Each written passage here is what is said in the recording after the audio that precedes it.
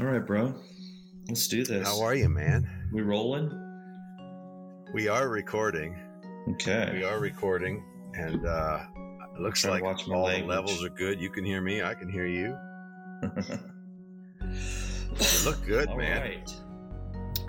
Right. Well, let's start further. Let's start by saying hello to everybody, because this will be our first. It's good to be back with you, Jason. And yeah, it is season 3 of Yes. Rethinking God with Tacos. We're doing this via not in the same room now, but you're looking good. You're looking good too. You got your little back door or backyard studio there. I like that. I am, man. It's December, and I'm in a t-shirt on my back deck. I know. As soon as the sun goes down, today. I'll put the coat on. Yeah, it's incredible. Yeah, it's incredible. I see a trampoline over your shoulder there. Do you guys, get to bounce on that? Nobody bounces on it except our dog. And because I haven't done the backyard yet, I've left it this year for the dog. She loves to lay on it. She may go back there and lay on it while we're talking. But so you're good, man. How you doing? Doing well.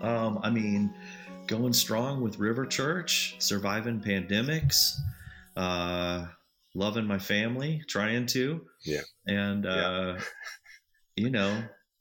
just navigating life. It's been good though. I feel like I've been back through a lot of the episodes of Rethinking God. I've pointed a lot of people to them, and it's been really helpful for people. A lot of our guests, a lot of our topics. I think the number one comment I get is like, does your church know that you do this podcast? I'm like, yes, of course. Right. But then the number 2 comment is, man, I like the vibe that you guys have. It's not judgy or super opinionated. There's room for discussion. There's room for doubt. There's room for opinion. And you guys are both kind of quick to say, I don't know. Or maybe I know. I don't know everything. I might be wrong. Yeah. So I'm thankful for that. I think that's a good vibe. I am too, man. I agree. I think the one thing that I've gotten in the last 4 months is, when are you guys making new episodes? That's been the one thing I've heard. We've both been pretty busy, but we want to make time for this. Jason and I love these discussions. Yeah. We talk like this all the time. We just need to have something recording. Yeah. We yesterday we planned to have this conversation, and about 15 minutes in, I was like, listen, if we're going to do it now, let's just record this thing. We love talking about the goodness of God and what he's doing right now. And my last several months have been crazy. I had a couple projects. I picked up a book I'm writing for a ball player, helping him write his memoir. And then that'll come out next year. And then also the book that we left off on, I'm still working on that with a hope to have Leaving and Finding Jesus ready early next year. The goal is still March. We'll see if I can hit that. But otherwise, man, been a crazy summer, fall. And we've already recorded several conversations. And we'll be kicking this off here with an episode right off the bat around deconstruction, which I think is probably going to be a major theme so far in our conversations. It's been a major theme. It probably will be this season, eh? It will, eh? The Canadian. I'm an honorary Canadian, Jason. You know that. Yeah. So I can use it. I think we need to have discussions, because there's a lot of certainty out there that I feel it needs to be addressed, because the older I get, the less certain I am about things that I used to hold dear. And so I think part of deconstruction, first of all, it's individual, it's personal for each person, but is an opportunity to have a space and a forum for doubt. And, we see this in the life of Jesus constantly in the Gospels. Doubt wasn't discouraged, it was encouraged. And I think that's the thing. If your faith can stand up to doubt, then that's a good thing. And so Yeah. let's embrace the questions. I'm very skeptical of people who are so certain about everything. And you know me, I'm always going to land on the certainty of Jesus being God in the flesh. That Yeah. God was in Christ, reconciling the world to Himself. Jesus is perfect theology. And so that's kind of our baseline. But even if someone doesn't have that baseline, why are we afraid of having conversations about things? We were talking about this yesterday, and I remember the first time I heard the word deconstruction, I didn't gravitate to it for myself. And this have been years ago, and partly probably because I felt some of the folks that were using it, when there's a reaction to something that is wrong, reaction creates equal and opposite reaction, Mm-hmm. And so probably the first time I was introduced to that word, it felt reactionary instead of responsive. But it also didn't grab me fully at the time because it works metaphorically. But for me, God is a reconciling, redeeming, restoring God. His death was about his resurrection. And so deconstruction for me makes sense. But I really like, and we had her on, Catherine Sinowitz, who has a group called Spiritual Reconstruction. I love the focus there because to me, that is the nature of God. We all know as Christians that God is in the restoring business, that's the nature of who he is. But I get the word. I get that it became a word that is synonymous with, at this point, a movement, whether the church likes it or not. And that's part of what we'll talk about. And so I began to embrace the word because I said, hey, this is the word that we're using. Then this is the word. Deconstruction is a way to repent, is a way to turn from some of these broken ideologies and discover the nature of who he is. And one of the things I think we're going to dive into today is, I'm a Pentecostal charismatic. That's where my roots run. And so there's been a phrase, a prophetic narrative that's been running through that movement for 10 years, and it's called the billion soul harvest. And I'm convinced the billion soul harvest is actually happening right now in the deconstruction movement. And, I agree. And my concern is that most of the mainstream church is turning away. They're missing the very nature of what is taking place right now. There is a great movement happening. Does that make sense?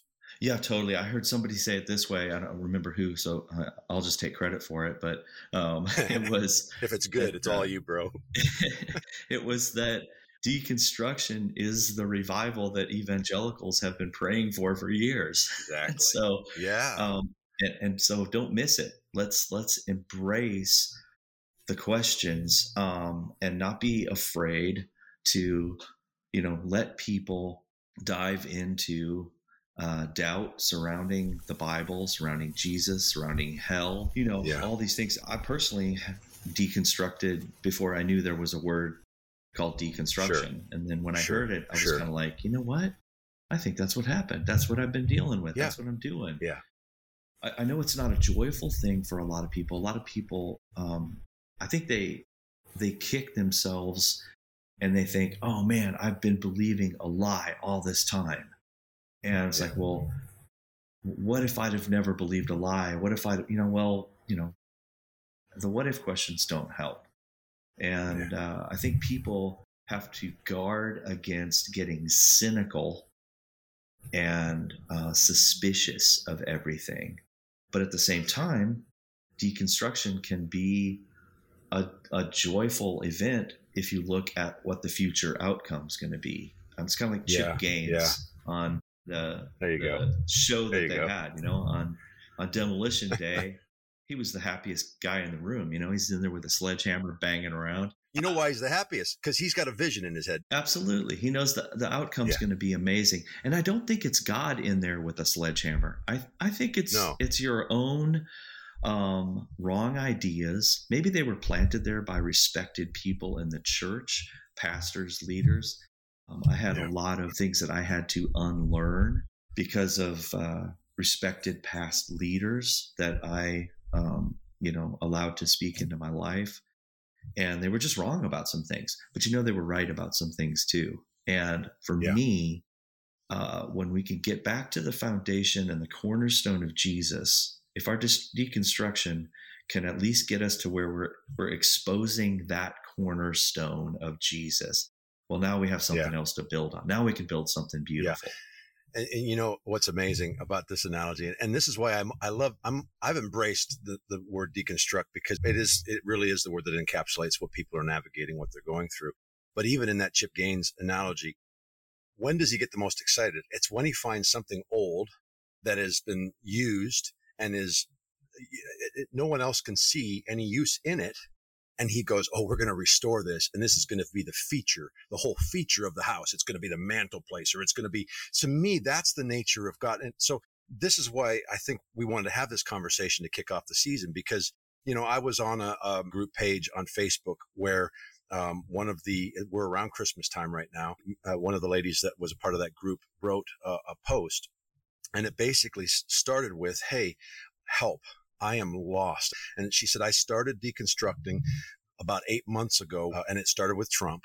And she said, I realized that part of the church had deified him, and therefore wouldn't correct any aspect. He was the Christ as far as some of the churches. And so they closed their eyes to all of the broken aspects of who he was. And I saw the hypocrisy of a self-giving, other-centered love. It wasn't evident in how we were. And so I began to deconstruct. But she said, 8 months later, I've left everything. And now it's Christmas time, and I'm empty and I'm aching, and I don't understand how anything means anything. And I wanted to reach through Facebook and say, but you do know, because you're a mom. I can see you're a mom, and you've loved your kids. You do know what God is like. You do know. And my heart is for people that are deconstructing. I'm like, sometimes we take a wrecking ball to the whole thing, and we throw the whole thing out. And I'm like, man, when you do that, you're left with nothing. If you wreck the whole thing, you're left with nothing, and you don't even trust the building materials. That's why early on the word didn't grab me, because I'm like, metamorphosis, transformation, resurrection life, rethinking, reimagining, those words grab me more, because God is actually in a restoration business. That's actually what he does, because that is the nature of God. I don't think there's a Christian on the planet that doesn't believe God can't make something out of nothing. I think every Christian on the planet would go, oh yeah, God's in the making something out of nothing business. But the church has majored on we're nothing and God is something. And I think the movement that's happening right now is an awakening to the fact that we are worth the blood of Jesus, and we're awakening to that. He's restoring things. Anyway, I get excited about all of this stuff, man. Bro, that's so good. I think that's a huge theme that we probably should discuss, and that is that are human beings valuable? Is every human being valuable? Is every human being intrinsically valuable because they're created in the image of God? And why has the church, even in a song like Amazing Grace, saved a wretch like me? Man, Jesus doesn't die for wretches. No. I hate the whole concept of, you're a horrible, dirty, rotten sinner, and Jesus just somehow, his blood, covers you, and now God tolerates you, as opposed to what I believe is the true story of the father running to the prodigal and not even thinking about the past or the history or any of that, and just wrapping his arms and embracing, a collision with grace, I think, is what Jonathan Helzer talks about, that you've had a collision with grace. It brings me to the Matt Chandler video that's been rolling around the internet. There was a little TikTok segment of one of his messages where he's talking about deconstruction. Let's play it, and then let's chat about it. Let's talk about this, because I think it's an important viewpoint. Here we go. You and I are in a day and age where deconstruction and the turning away from and leaving the faith has become some sort of sexy thing to do. I contend that if you ever experience the grace and mercy of Jesus Christ, actually, that's really impossible to deconstruct from. But if all you ever understand Christianity to be is a moral code, then I totally get it. Let me read this from a poster that I follow, and he said, the reductive language here, if you really experienced Jesus, you wouldn't deconstruct, speaks volumes. Also, Chandler calling deconstruction a sexy fad, as if it were as if it weren't all neo-Calvinist throwbros. Anyway, that's a different trail to walk down. But Yeah. I was a little put off by that. That hey, it's a sexy thing to deconstruct. I would say that anyone deconstructing probably doesn't think it's super sexy. Their worlds are being shaken in terms of a belief system that they held. For me personally, let's just dive into that. For me personally, it was a belief system that I held of a Zeus-like God in the Old Testament, but a loving, kind Jesus in the New Testament. And as I separated the two, it's like, well, Jesus I like, but I don't like this God. I don't like the God that puts leprosy on people or opens up the earth and swallows people. And so, what had to deconstruct for me was my firm held belief of the inerrancy and infallibility of Scripture. Because just because so and so said God said back in the Old Testament, well, doesn't mean that God said. What God said about himself, he said in Jesus. And so that was a huge unlearning for me. And there was nothing sexy about it at all. Yeah. And I think, we spend a great deal of time, and we'll continue to in this season, dive into the disparity between good God and our belief system and our value system. I think for me, deconstruction has always been about the fact that I continue to run into people who will put their beliefs above relationship, who will put their ideology above love, and ultimately call it love in the process, which is then traumatic and abusive. And I've run into all of that. What's fascinating about what Chandler, what he said is, and I understand where he's coming from. I've had an encounter with Jesus. I have experienced his grace. And so for me, when I hear him talk, I'm like, this is the hardest part of deconstructing, because your family and your friends and your brothers and your sisters are wrestling with what on earth is going on with you. We've all experienced Jesus together. So I get where he's coming from, but I also think it's incredibly dismissive to say about the people that are walking down this road that they haven't experienced God. It puts you in the position of being the gatekeeper, which again, that's the issue. It only cements in the hearts and the minds of people that are on this journey how very much they don't trust you. Yeah. Because you've just dismissed every aspect of their walk, their personal walk with God. And then this is the overarching thing you and I'll probably spend some time on today. I'm convinced that God is a better father than Matt Chandler. God's a better father than all of us. Amen. Exactly. That's not about Matt. This isn't a knock on Matt. I've run into this myself. I have family members who are wrestling with the fact that I'm writing a book called Leaving and Finding Jesus. They're wrestling with the idea that I'm saying leaving Jesus because they've met Jesus. They've experienced his love and his grace. And it's scary to them that I would even put those words on a page because they're worried people would do it. But I'm like, man, I'm so convinced that Jesus is walking down every road with every one of us, that really we're not able to leave him because God's love doesn't leave us. Neither death nor life, angels or demons, nothing separates us. So what's really happening is what's taking place. And it can be violent, like what took place with Peter just before he went into the Garden of Gethsemane, or what took place on the Emmaus Road. And for some, it's incredibly violent. With Peter, it's literally Jesus saying, hey, Peter, he says to all the disciples, you're going to leave me. You're all going to leave me. This is literally what Jesus says to them. You're all going to leave me, or you're all about to hit a serious deconstruction moment. You're about to hit a crazy. And Peter, because he's so dedicated to his beliefs, says, I won't leave you. And then Jesus says, yeah, actually, before the rooster crows, you're going to deny you know me 3 times. But I'm praying for your faith, Peter, not that you won't leave me, but for your faith. Because Peter, the thing that you believe about me, you actually have to leave because it'll destroy you. And we know this. Peter goes into the garden and he swings a sword on behalf of his ideology, on behalf of his belief system. He puts belief above love. He tries to kill somebody in defense of Jesus. And then Jesus rebukes him. He denies Jesus 3 times. And how violent a deconstruct was that for Peter? Yeah. I mean, talk about a violent deconstruct. The man was in hell for 3 days because he loved Jesus. So I get what Matt Chandler's saying, because Matt's met Jesus. He's walked with him. And so did Peter. Peter walked with Jesus. But Peter had some really broken ideologies about Jesus, some really great big flaws on his lens. And because of how he was wired, he went in with a wrecking ball. That's essentially what he did, right? Yeah, he went in with a right. wrecking ball. And man, that's like that girl who on Facebook, she's left with nothing. It's Christmas time and she doesn't know what's it all about, right? Because she's all in on Jesus, and all of a sudden she realizes, oh, there's so many swords. I've had so many swords. There's so much broken. There's so much hypocrisy. So now she's leaving, and that's my wrestling match with Matt Chandler. I'm not ripping on Matt. I appreciate. Yeah.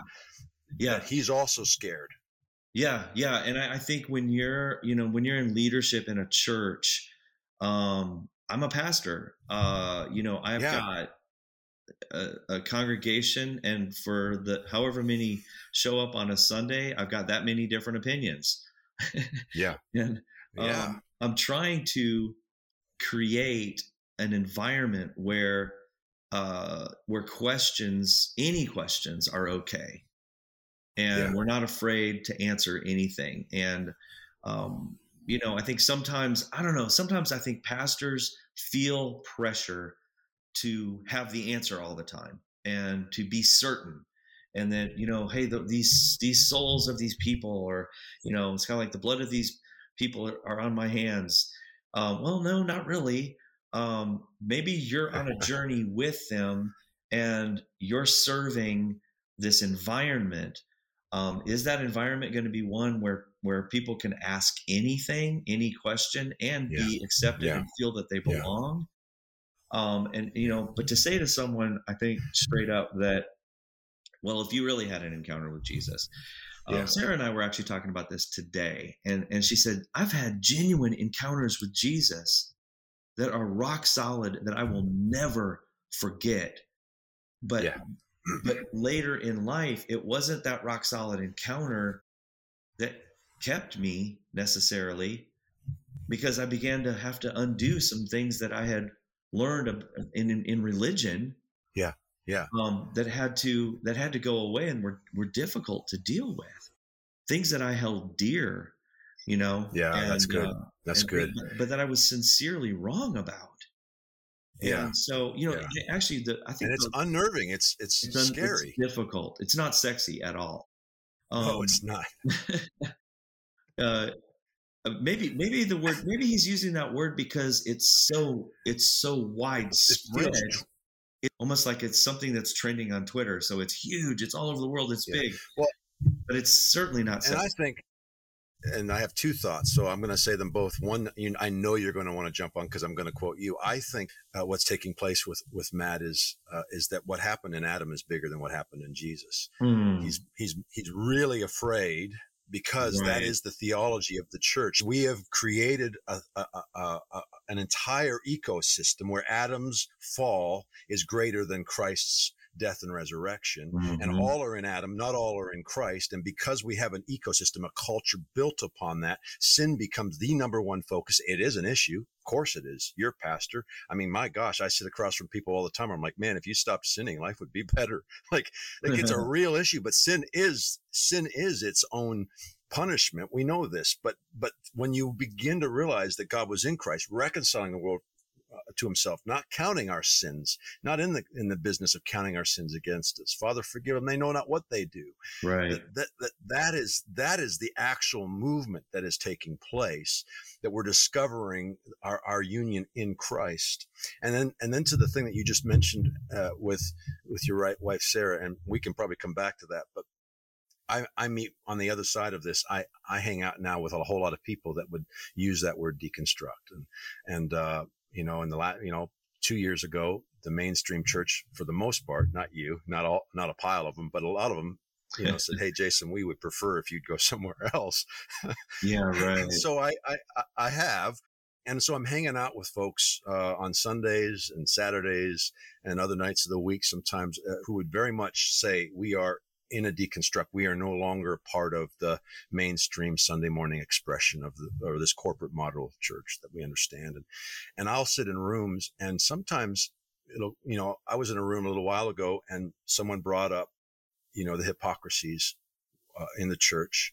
And of course you can find them, and the traumas they've experienced and the abuses. And before long it had gone, we were going around a circle, and everyone was sharing, and everyone has wounds, and everyone, and it was cathartic at first, but then it began to get a little bit moved toward bitterness and anger and resentment. And of course, all that makes sense. I knew everyone in the room. I said, hey guys, just for a minute. I just want to tell you my testimony. And I bet you all can find your story in mine. I was born into a mom and dad who went to church. I was raised within the church. I met my wife. I raised my kids. I've had encounters with the love of God in the church. I have met amazing people who are lifelong brothers and sisters in the church. I have been transformed and renewed and restored, experienced so many aspects of who God is in the church. So much goodness has been imbued into me because of the church, even in its brokenness. Here's the deal, guys. There is a baby in the bathwater. The church was God's idea. And that is what I feel like I'm on the planet right now to do. And you're on the planet. Like some of what I feel called to do is to be able to speak to the leadership and to those gatekeepers who are more sin conscious than love conscious, more afraid of what God's going to do to us instead of what God has already done and who he is in us. Wow. And then also speak to those who are on this road of deconstruction and say, hey, you know what love is. You know what life is. Cling to those things. Cling to what is good. Cling to the goodness of God, to reconciling love, to a love that restores and redeems and makes whole. Don't go down the bitterness road, because God is in Christ reconciling the world. He is in the restoration business. He'll take all of those broken things and he'll restore them. So it's kind of both, right? It's like we're not against the church. I love the church. I mean, I'm a pastor. I love the church. Yeah. And I think you're right. I really think you're right with being more sin focused than restoration focused is a huge problem. And you're right. The emphasis is on the magnitude and the widespread nature of the sin of Adam, not realizing that, hey, even though that was in a word, universal to mankind, why are you limiting the grace of Jesus Christ and the sacrifice that he made as the one that entered death on our behalf and blew it up from the inside out? I think that they need to have that shift in their thinking. This is the shift that I've had. I'm actually going to speak about this Sunday at church. Awesome. And I'm talking about, because in this Advent season, one of the statements that came up that I thought was so good, and I'll be bringing it up in church on Sunday, but this quote from Hamilton, right, maybe, said, "Blessed is the season which engages the whole world in a conspiracy of love."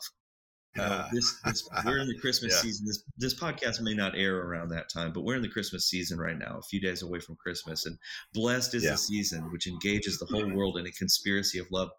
The point that I'm going to be bringing out this Sunday is a point at which the Apostle Paul in Galatians says, this one command, this is the sum of the entire law. Love your neighbor as you love yourself. That's it. Yeah. When Jesus was asked that question, Jesus said, they asked, what's the greatest commandment? He said, went back to Leviticus, love the Lord your God with all your heart, soul, mind, and strength. Love your neighbor as yourself, right? And so, well, wait a second. Did Paul go rogue? Did he leave the love God part out? Because he just says the whole law can be summed up in this one command: love your neighbor as yourself. And then you hear some of the other writers of the New Testament, Peter, for instance, he said, most important of all, continue to show deep love for each other. John did it. John said, we know we've passed from death to life because we love each other. None of these writers are saying anything about loving God. They're saying everything about loving people. James said, if you really keep the royal law found in Scripture, and then he quotes the royal law that in his mind, love your neighbor as yourself. Whoa, hey, James, brother of Jesus, you just left out love God. And here's my point. Ultimately, Jesus came to the Last Supper And he said, hey guys, listen, Yeah. a new commandment I give to you, love one another the way that I have loved you. He then No, took the love God part out of it. Here's why I think that's important. I think because people are trying to measure their moral muscle by how much they love God, yeah, as opposed to demonstrating the love of God by loving people. yeah, yeah. You know what things have been done in the name of loving God? Bro. People are Yeah, beheaded. The yeah, Crusades, the yeah, Spanish yeah, Inquisition. How yeah. many things have been horribly violent and deadly because you're doing it because you love God? How much do you think Peter loved Jesus when he swung that sword? Oh, man. Yeah. Everything was done in his love and his zeal for Jesus. Now, you could argue mostly he was serving his ideology, but that's what we do. Right. But he was good to his word. Jesus, I won't leave you or forsake you. And he put his life on the line, and Jesus rebuked him, literally rebuked him. And I often go back to when Jesus talked to his disciples about wanting to call fire down on a city. And he said, you don't know what spirit you're of. That's essentially what was taking place in the Garden of Gethsemane. Just what you said.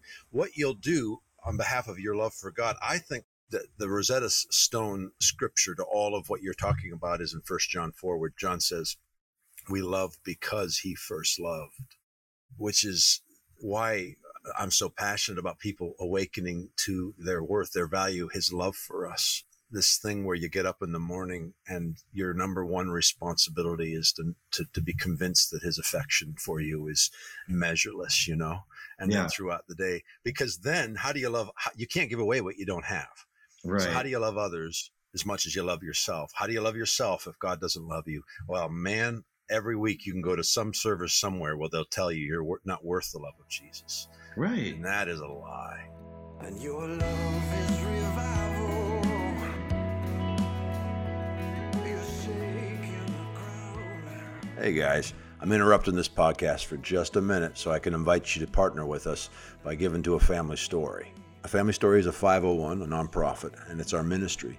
And it's what allows for me to produce this podcast and other regular content. We've been living this faith journey for a long time, but 2014 was when we officially stepped away from the traditional pastoring approach to full-time ministry.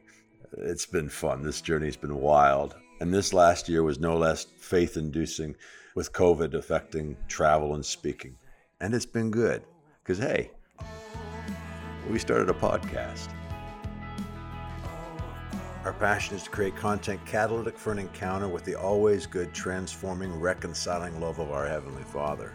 And so our heart through this ministry has always been that through speaking, writing, film, and music, we're relentlessly sharing the goodness of our Father, the good news. Your giving goes directly to support this podcast, as well as written content, discipleship content, teaching small group messages, articles that we release weekly, and also the book I'm writing. I'm excited about what I'm chasing down right now. We appreciate all the support, whether it's sharing, writing a review, following us, signing up for our email list, or financially. We just love being on the journey with you. If you want to give to A Family Story, you can go to afamilystory.org, afamilystory.org, and click on the Give button. All right, thanks, guys. Let's get back to the podcast.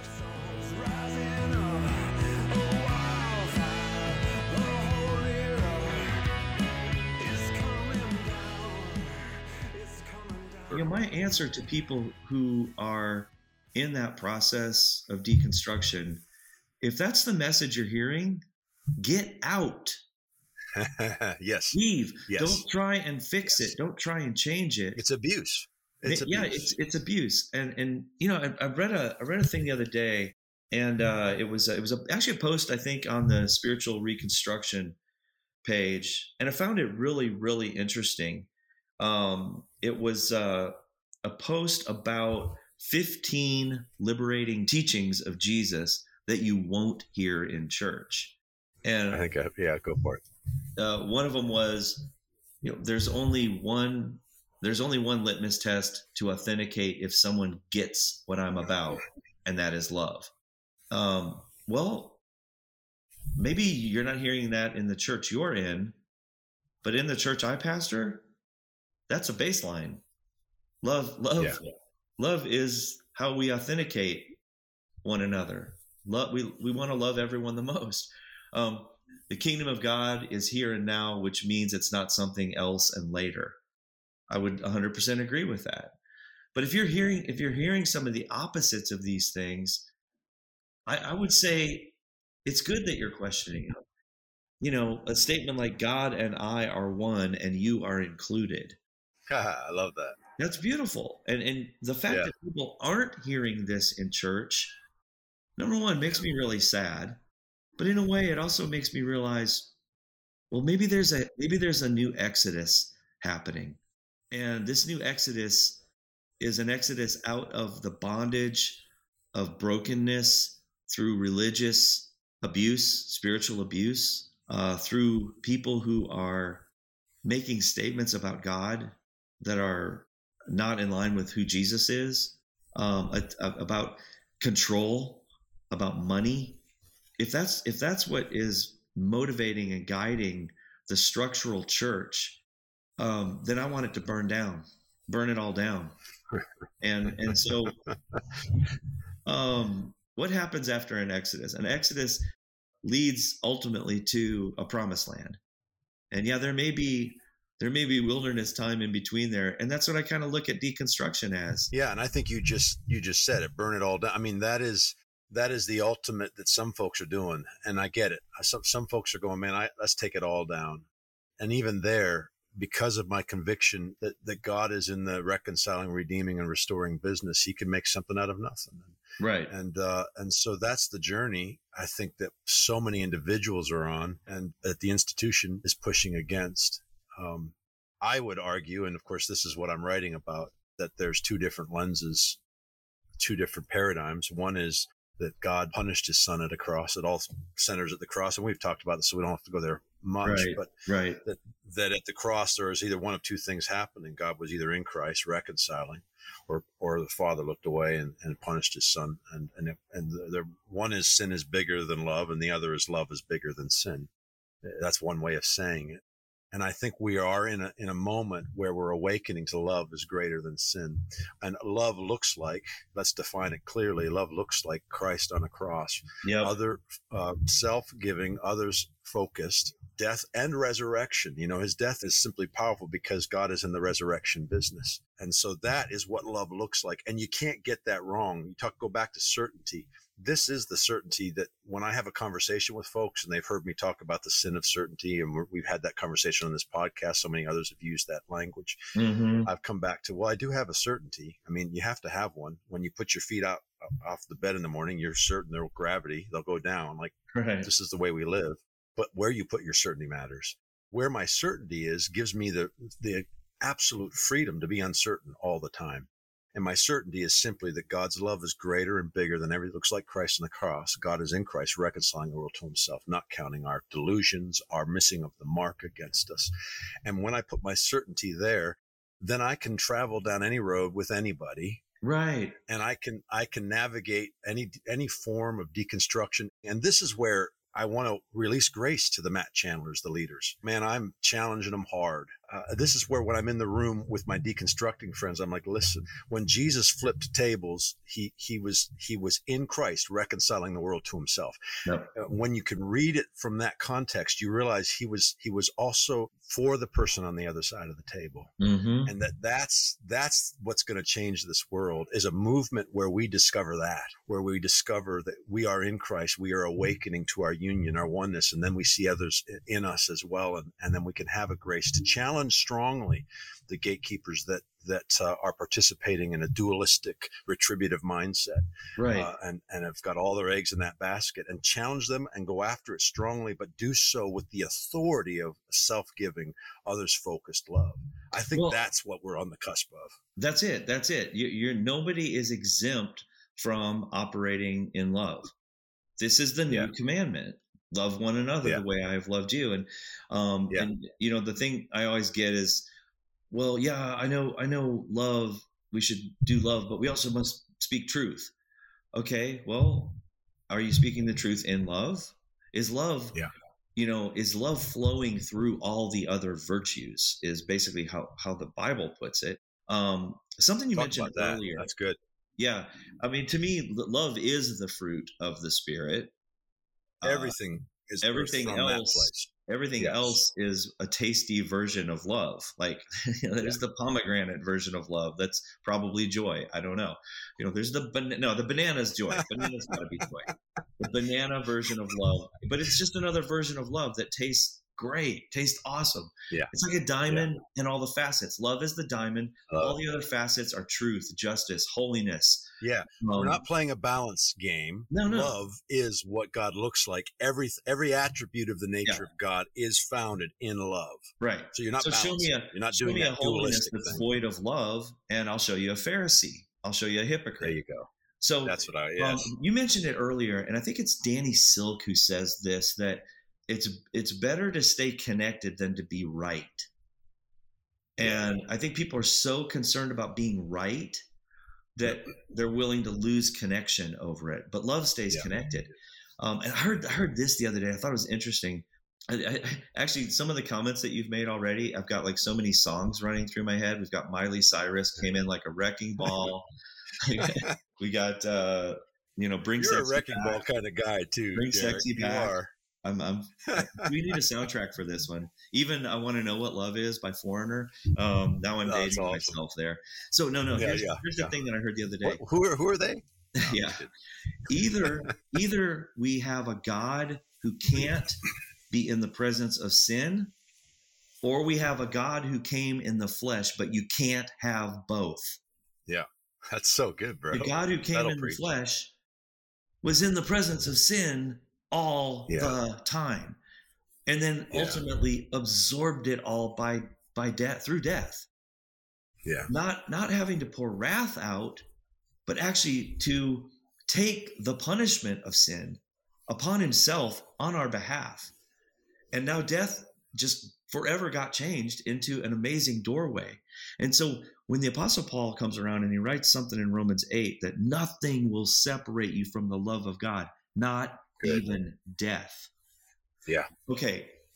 I've got some exploring to do. I've got some thinking to do about that statement, because if you really believe that, then what happened in Jesus is greater than what happened in Adam. I firmly believe that we just need a serious dose of mercy and grace as we are walking with people through deconstruction. My only like hard line statement would be, hey, don't leave Jesus. And that's really what your book is about.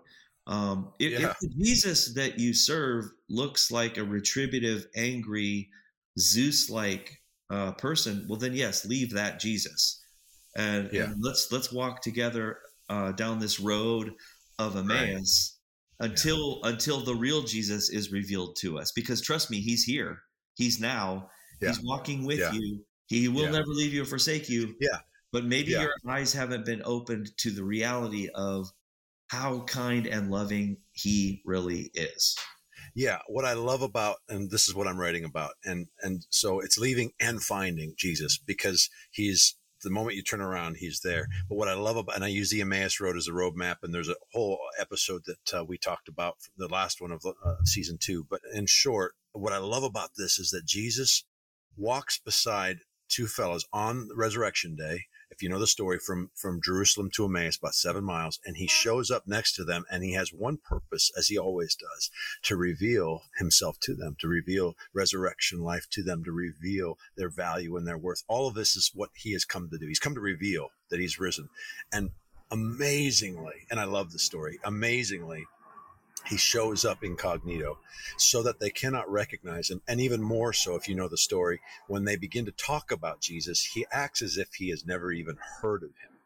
And I love this, because as he walks with them, he rebukes them, because they had said, we thought he was the one. He rebukes them, and then he begins to reveal himself to them using scripture, which is beautiful. But you know what we don't have? What we don't have is the scripture he used. We don't have his exegesis. We don't have his teaching. What we have is, as they get to where they're going, he says, I got to keep going. And the guys turning off. They say, no, you got to come with us. We can't let you go. They get him in the house. And what we have is when he breaks the bread and their eyes open and they see the risen Christ. He disappears from their sight. And then they say, did not our hearts burn within us when he spoke to us on the road? We don't have an exegesis. We don't have the scriptures. We have their interpretation as our hearts knew before our heads knew. And this was the piece that is so much fun for me about this. Jesus disappears from their sight. As a kid, that always bothered me. I loved incognito Jesus. Who doesn't? Had a good costume on. He walked with them for 7 miles. Love that. I'll watch that movie all day long. What I didn't like as a kid was, why would he disappear from their sight the moment they realized it was him? And it was hard for me. I was like, oh my gosh, this sucks. And nobody ever explained it to me. But I am convinced the reason he disappeared from their sight, because if he hadn't, they'd have messed it up with more questions that came from their ideology, and they would have gotten their lens in the way. And Jesus said, no.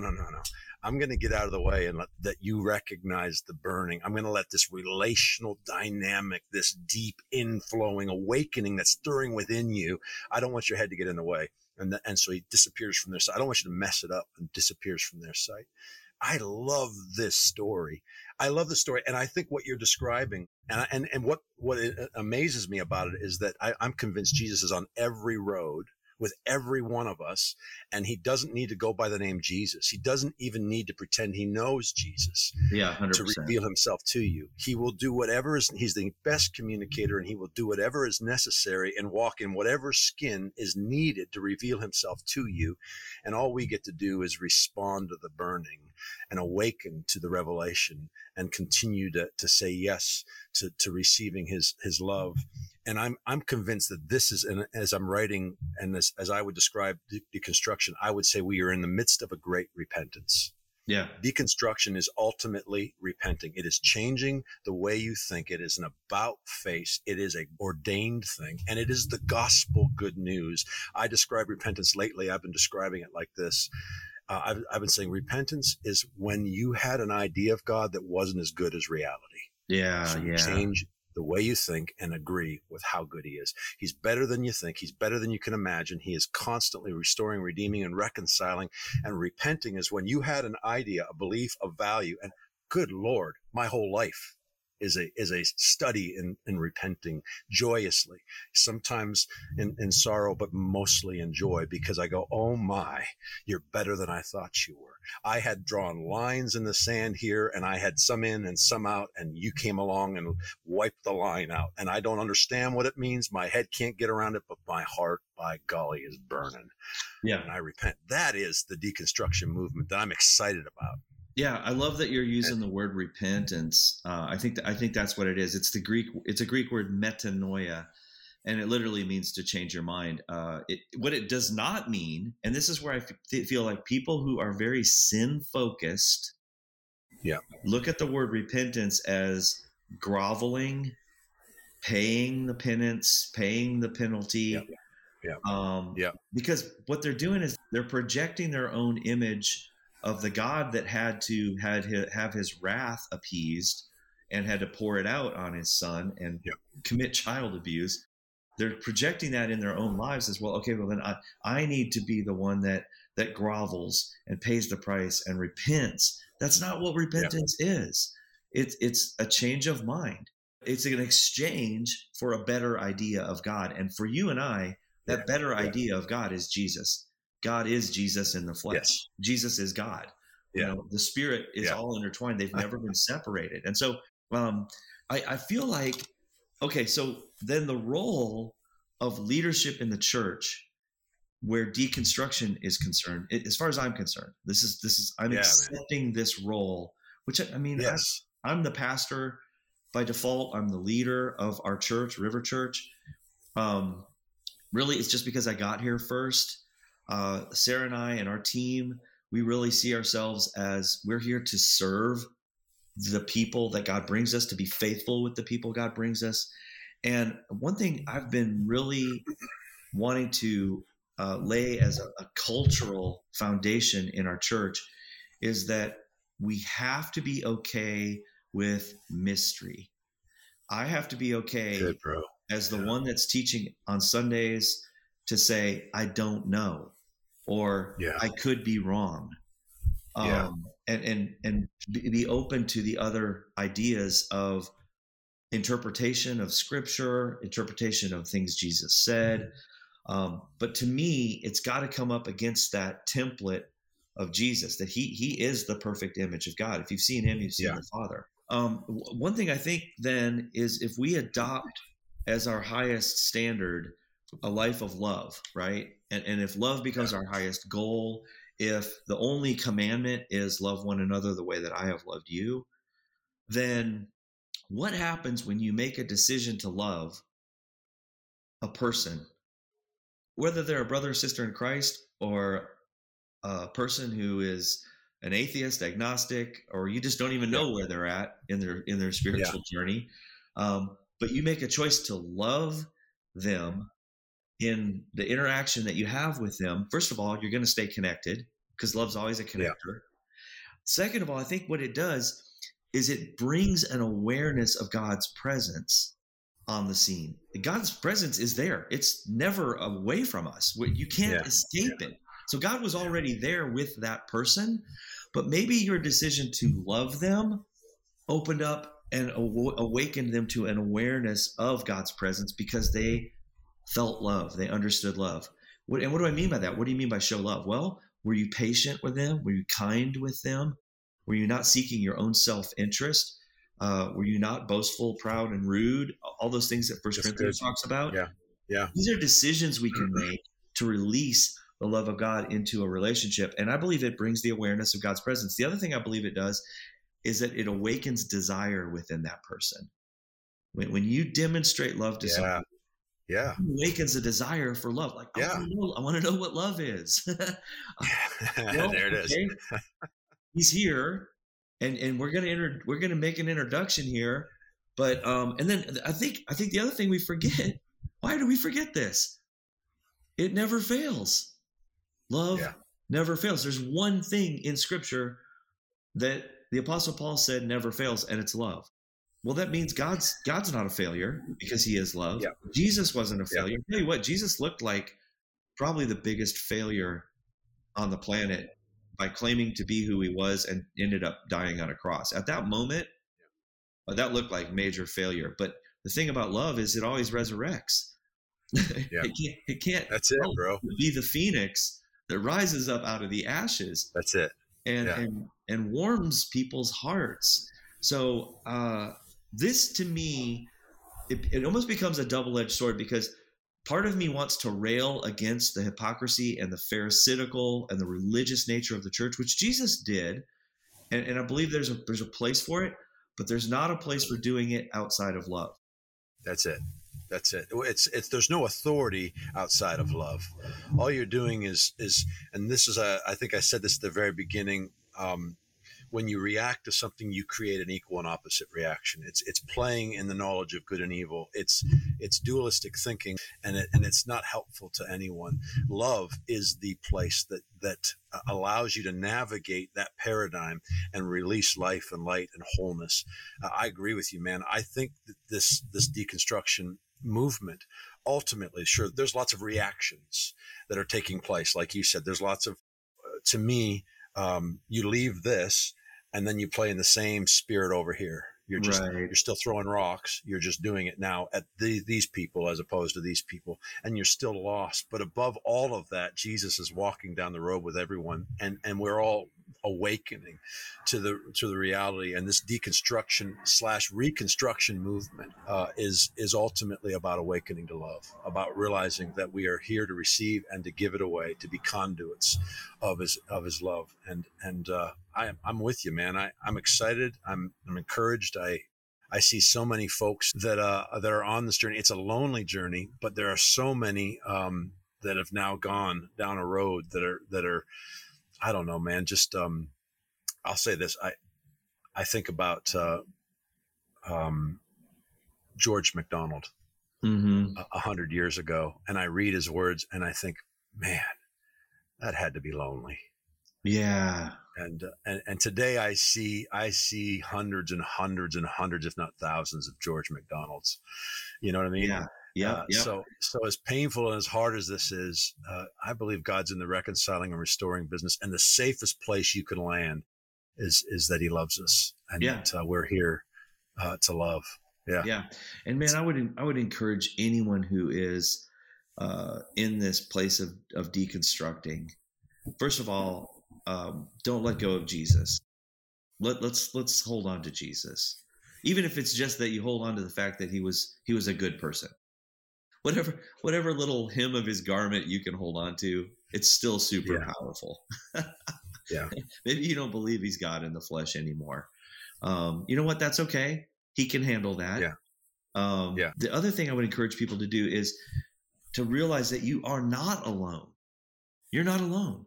Maybe feels alone because of its family or a church that you've been alienated from, or a history that you grew up with that is no longer connected with you. But it's kind of like the prophet and his servant who was out there, looking at the army that's surrounding them, and the prophet said, "Oh Lord, open his eyes." And he opens his eyes. He's like, "Oh man, there's more with us than are against us." Yeah. I think that's the case. I think when God looks at the church, when God says, "I love my church," Jesus isn't up in heaven pacing the throne room, worried about the church. He looks down and he sees this amazing congregation of people in the earth who are wanting to walk in love, and they're following Jesus, even though they're inviting mystery in their lives. I mean, I would say one of the most important things you can think about right now is you are not alone in this. And it may feel that way, but you're not. You're not. There are people, and in the process, God, if you trust love, you'll be led into new relationships, new seasons, new places and spaces where you can kind of have relationships, these conversations. Yeah, relationships. So Jesus he's on that road with you. You're not alone, and I think that's just so important for people to know. What I share with my kids, and I feel like this was one of the more important things I've ever shared with them. The church has often complicated how to hear God, how to recognize him, how to know him. As you know, when you start with distance and separation, which is often how we start, then it's really hard to get to God, it seems, or to get him to come to you. And one of the things I share with them, I said, listen, God is love. And so the way that you become fluent in his language, the way that you recognize him, the way that you build relationship is that you recognize love.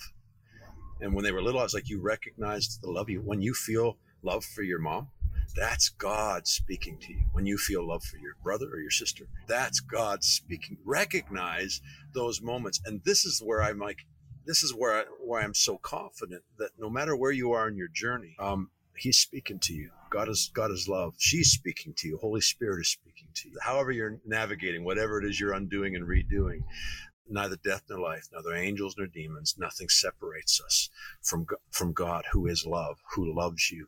And this is the safe place where you can respond to that and you can awaken to that. Yeah. And I would add one more thing, and that is deconstruction brings a lot of confusion because you're tossing out things that you just don't believe anymore, or that you were, misled about God. I think there's an important thing to remember about Jesus. He was known as the Prince of Peace. There are times where there's a demand for a peace that passes understanding. And we see that in Philippians 4. The Apostle Paul talks about it. And he says, be anxious for nothing, but in everything by prayer and supplication. I think one translation says, let your worries be shaped into prayers. And as you do this, it says you'll get to a point and a place of being thankful about something. And that thankfulness will produce a peace that passes understanding. I firmly believe that a lot of people who are in deconstruction right now, they're in a place where they're trying to understand. I got to understand what's truth, what's real, because this doesn't seem real anymore. This doesn't, and there's confusion. I've just learned to embrace mystery, because I think we forfeit the peace that passes understanding when we try to understand everything. And that's why it's okay to say, I don't know, or I could be wrong. My view of hell was this at one point in my life. And then I began to have that unravel in the presence of a loving and gracious and merciful God that I saw in Jesus. And now I can't hold that view of hell anymore and still hold this view of Yeah. God. Well, confusion Yeah. kind of enters in at that point. It's like, well, what do I believe? Yeah. Well, it finally dawned on me. It's like, you know what? I don't really have to have a hell theology to follow Jesus. Yeah. I'll find out at some point later, but it's okay to Yeah. walk in mystery. Yeah. Plus, I mean, why are you teaching about hell anyway? Well, That's not good news. we're going to spend some time. We'll spend some time on this for sure. Yeah, well, this might be another episode. But no, it's that's your point. The mystery is the biggest piece. For me, and I love that you went personal, because that's my personal journey of deconstructing is one where relationship over beliefs is foundational, and I don't know, but he's good has been the way that I've done it. I don't know I've said it when I'm doing a Q&A on a stage. I also have said it most over and over and over again across a table. But biggest of all is this. I don't know, just in my own life, walking down the road, trying to figure out where I am. I don't know, but he's good. I won't leave his goodness. And that has served me so well. I don't know, but he's good. He looks like Jesus again on a cross, reconciling the world to himself. I won't leave that. That'll be my certainty. And then I can live in the mystery. I can live in the mystery. And by the way, God's really good. At some point, he'll bring enlightenment to you in these areas. He wants to get on the road with you and open the scriptures to you. He wants to do that. Yeah, that's who he is. And I love the statement: when the student is ready, the teacher will show up. That's it. He's a really good teacher. He's the best communicator on the planet, and he knows you better than anyone else. And so you're in a safe place with him. So I don't know, but he's good. It also frees you up from having conversations with people who do know and will kill you for your lack of knowing, or beat you up for your lack of knowing, or condemn you for your lack of knowing, for your uncertainty. And so that's another piece I learned early on. If I'm working through something and it's a vulnerable place because I don't know, I don't invite anyone into that place. I need to be convinced that they're convinced in the goodness of God and that there's a trust here before I would allow them to participate in that part. Until I've actually got some ideas around it and I've had some experience in it and I've seen how do you know something's true? Because reconciliation is the fruit. I see it. Restoration is the fruit.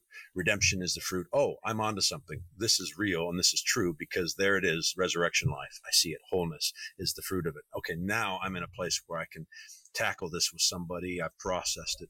Otherwise, they'll beat you up with their certainty and their fear and their shame and their condemnation. You know, a lot of people I've known that have been so certain, say about maybe they were like far right in their politics, and they've been totally disenfranchised, but all they did was just swung completely to the other side, and now they're like hard left. And it's like, get off the political spectrum. This is not where redemption lies. We got to kind of come up to this kingdom perspective of love. And now we can engage from a place of compassion and empathy, which is how God related to us by becoming human. Becoming human was the greatest act of empathy the world has ever known.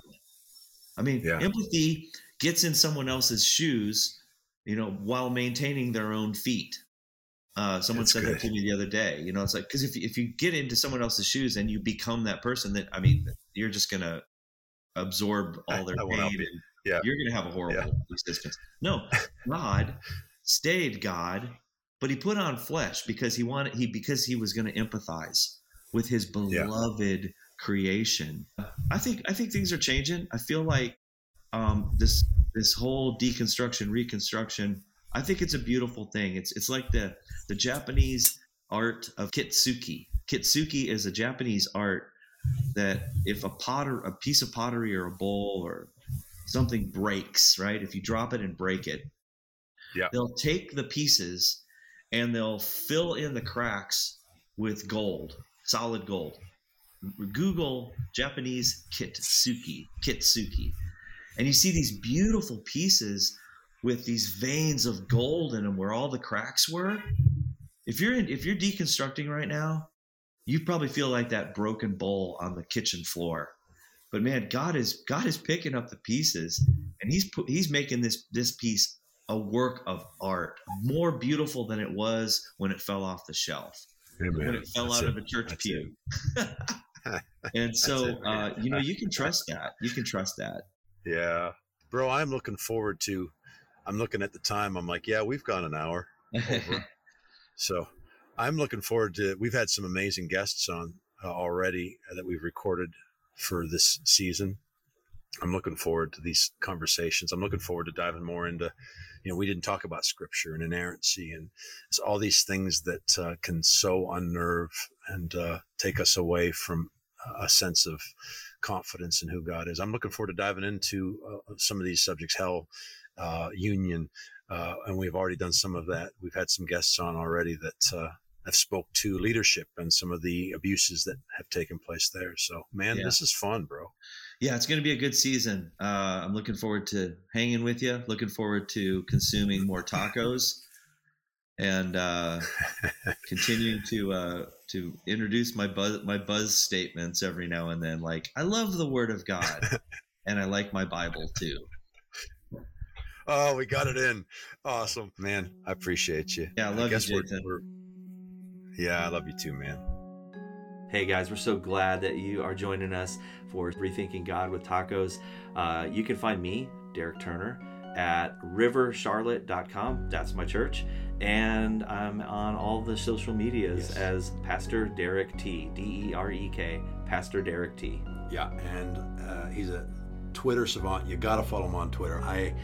I would like all of your stuff, but I don't want you to think that I'm a troll. A troll? No. No. I don't want you to think I'm stalking a fanboy. You. I'm a fanboy, absolutely. I am. You're really good at it, man. I'm also on Twitter at Jason Clark is, and you can find all of these podcasts, including season 1, on all of the platforms, Apple, Spotify, all the places. All the places. You can also go to afamilystory.org.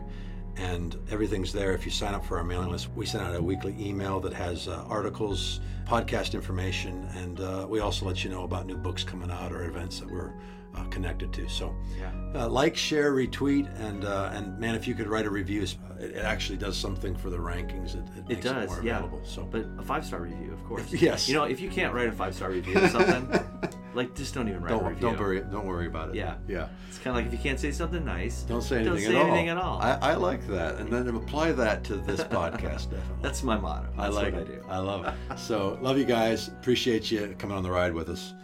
God bless.